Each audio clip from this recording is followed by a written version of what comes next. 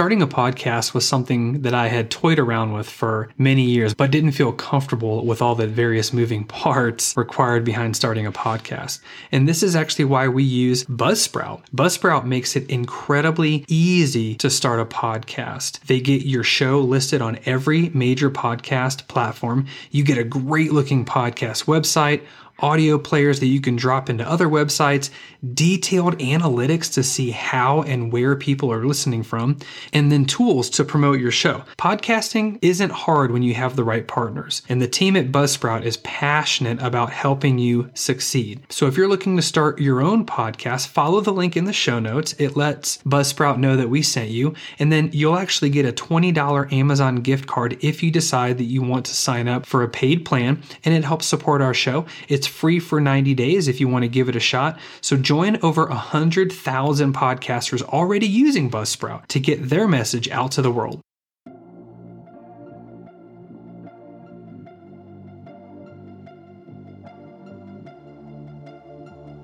Hey everybody, my name is Matt Tech and you are listening to Tech Talks, helping you turn adversity into victory. On Tech Talks, we equip ourselves with inspiration and biblical guidance while navigating our career, calling, and daily life. Welcome to the show.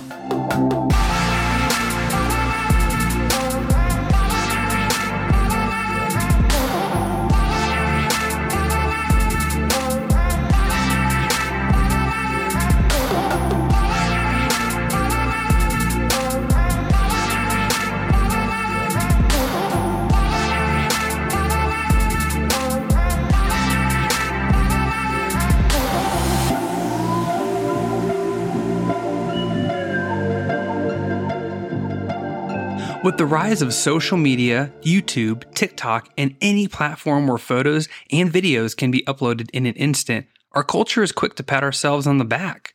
We give ourselves praise and have a proclivity towards everyone knowing how great of a person we are. The term virtue signaling is relatively new. It's defined as the expression of a moral opinion on a subject meant to make one look like a good person to a specific group of people. Examples are found everywhere if you're paying attention. Photos of a charitable gift receipt on Facebook showing themselves a generous person. Politicians pandering to the new popular idea to gain support. Adding pronouns to your social media profile. Christians criticizing others to look more holy or virtuous. It's a phrase or act most often used to call out people who seem to be concerned about how they look publicly without having the right motives privately. Although the phrase is fairly new, we see common themes of people trying to appear outwardly righteous while being inwardly prideful. The Pharisees were actually some of the OG virtue signalers. They strictly observed the law given in the Old Testament. They were the OGs of the OT. Hashtag dad joke. In fact, they were so strict about not wanting to break any laws, they invented new laws, and they wanted everyone to know about it. They were so caught up with following the law that they missed what was right in front of them, a Savior offering both grace and truth. Now, why do we do this? Why do we feel the need to be praised? It's because we have a fallen nature. We want others to like us and think well of us, and it's so easy to publicize our own good deeds and shout out lofty values, but we've been called to be faithful before God, not seek acclaim from a fallen world. Proverbs 20 verse 6 says, "Most men will proclaim everyone his own goodness, but a faithful man who can find?" Now, being so far removed from the Pharisees and Jesus' stern rebuke of them found in Matthew 23, it's really easy to point our finger at them and condemn their actions. However, a better response, I think, is to turn inward and take notice where we're tempted to think or act like a Pharisee ourselves. Now, follow me here. Let's evaluate our motivations by asking a few questions. You ready? This might be a little tough.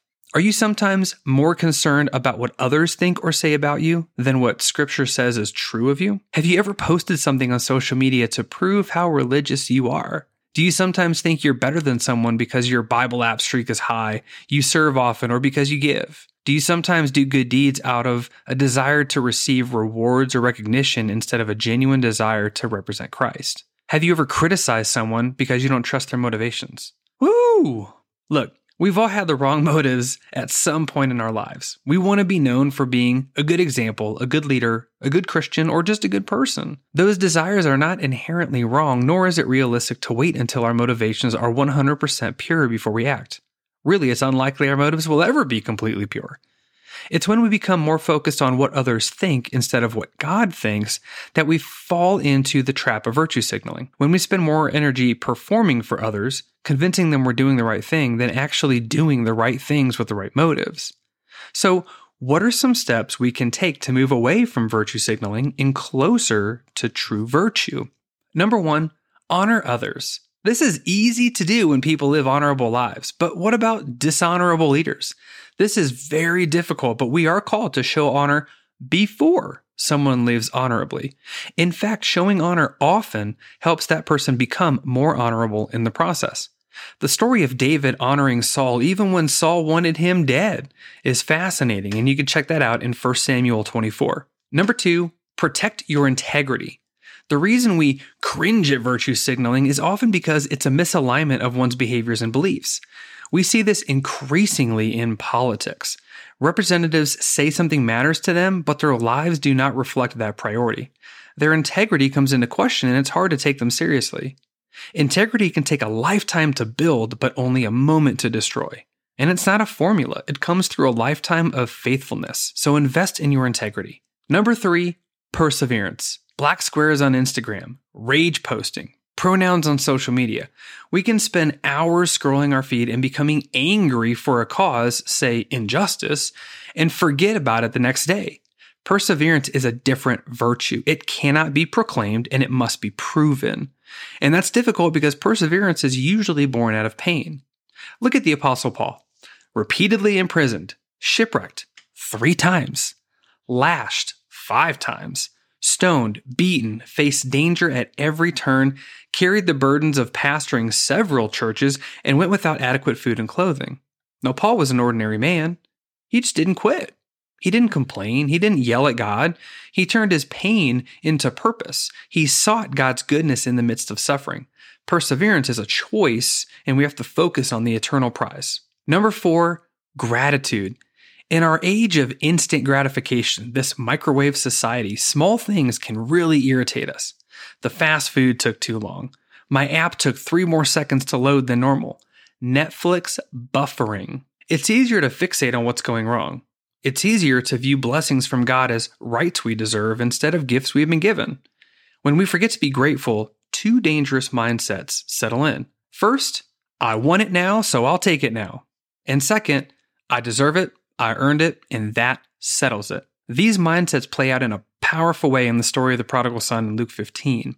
Make a habit of thanking God for what you have. Thank God for the wife that never closes the microwave door, the boss you dislike, knowing you have a job and an opportunity to share your faith, for another day, for fresh mercy, and just for who he is. See, every blessing we don't turn into praise turns into pride. And we cannot just say we follow Jesus. We have to live it out. Otherwise, we're just virtue signalers instead of hope dealers. Proclaiming our virtues without practicing them produces pride. Jesus said the world will know we love him by our love, not our stances, not our Instagram posts, or not our opinions. This is how communities change. We love and we don't condemn. We point others towards God's goodness.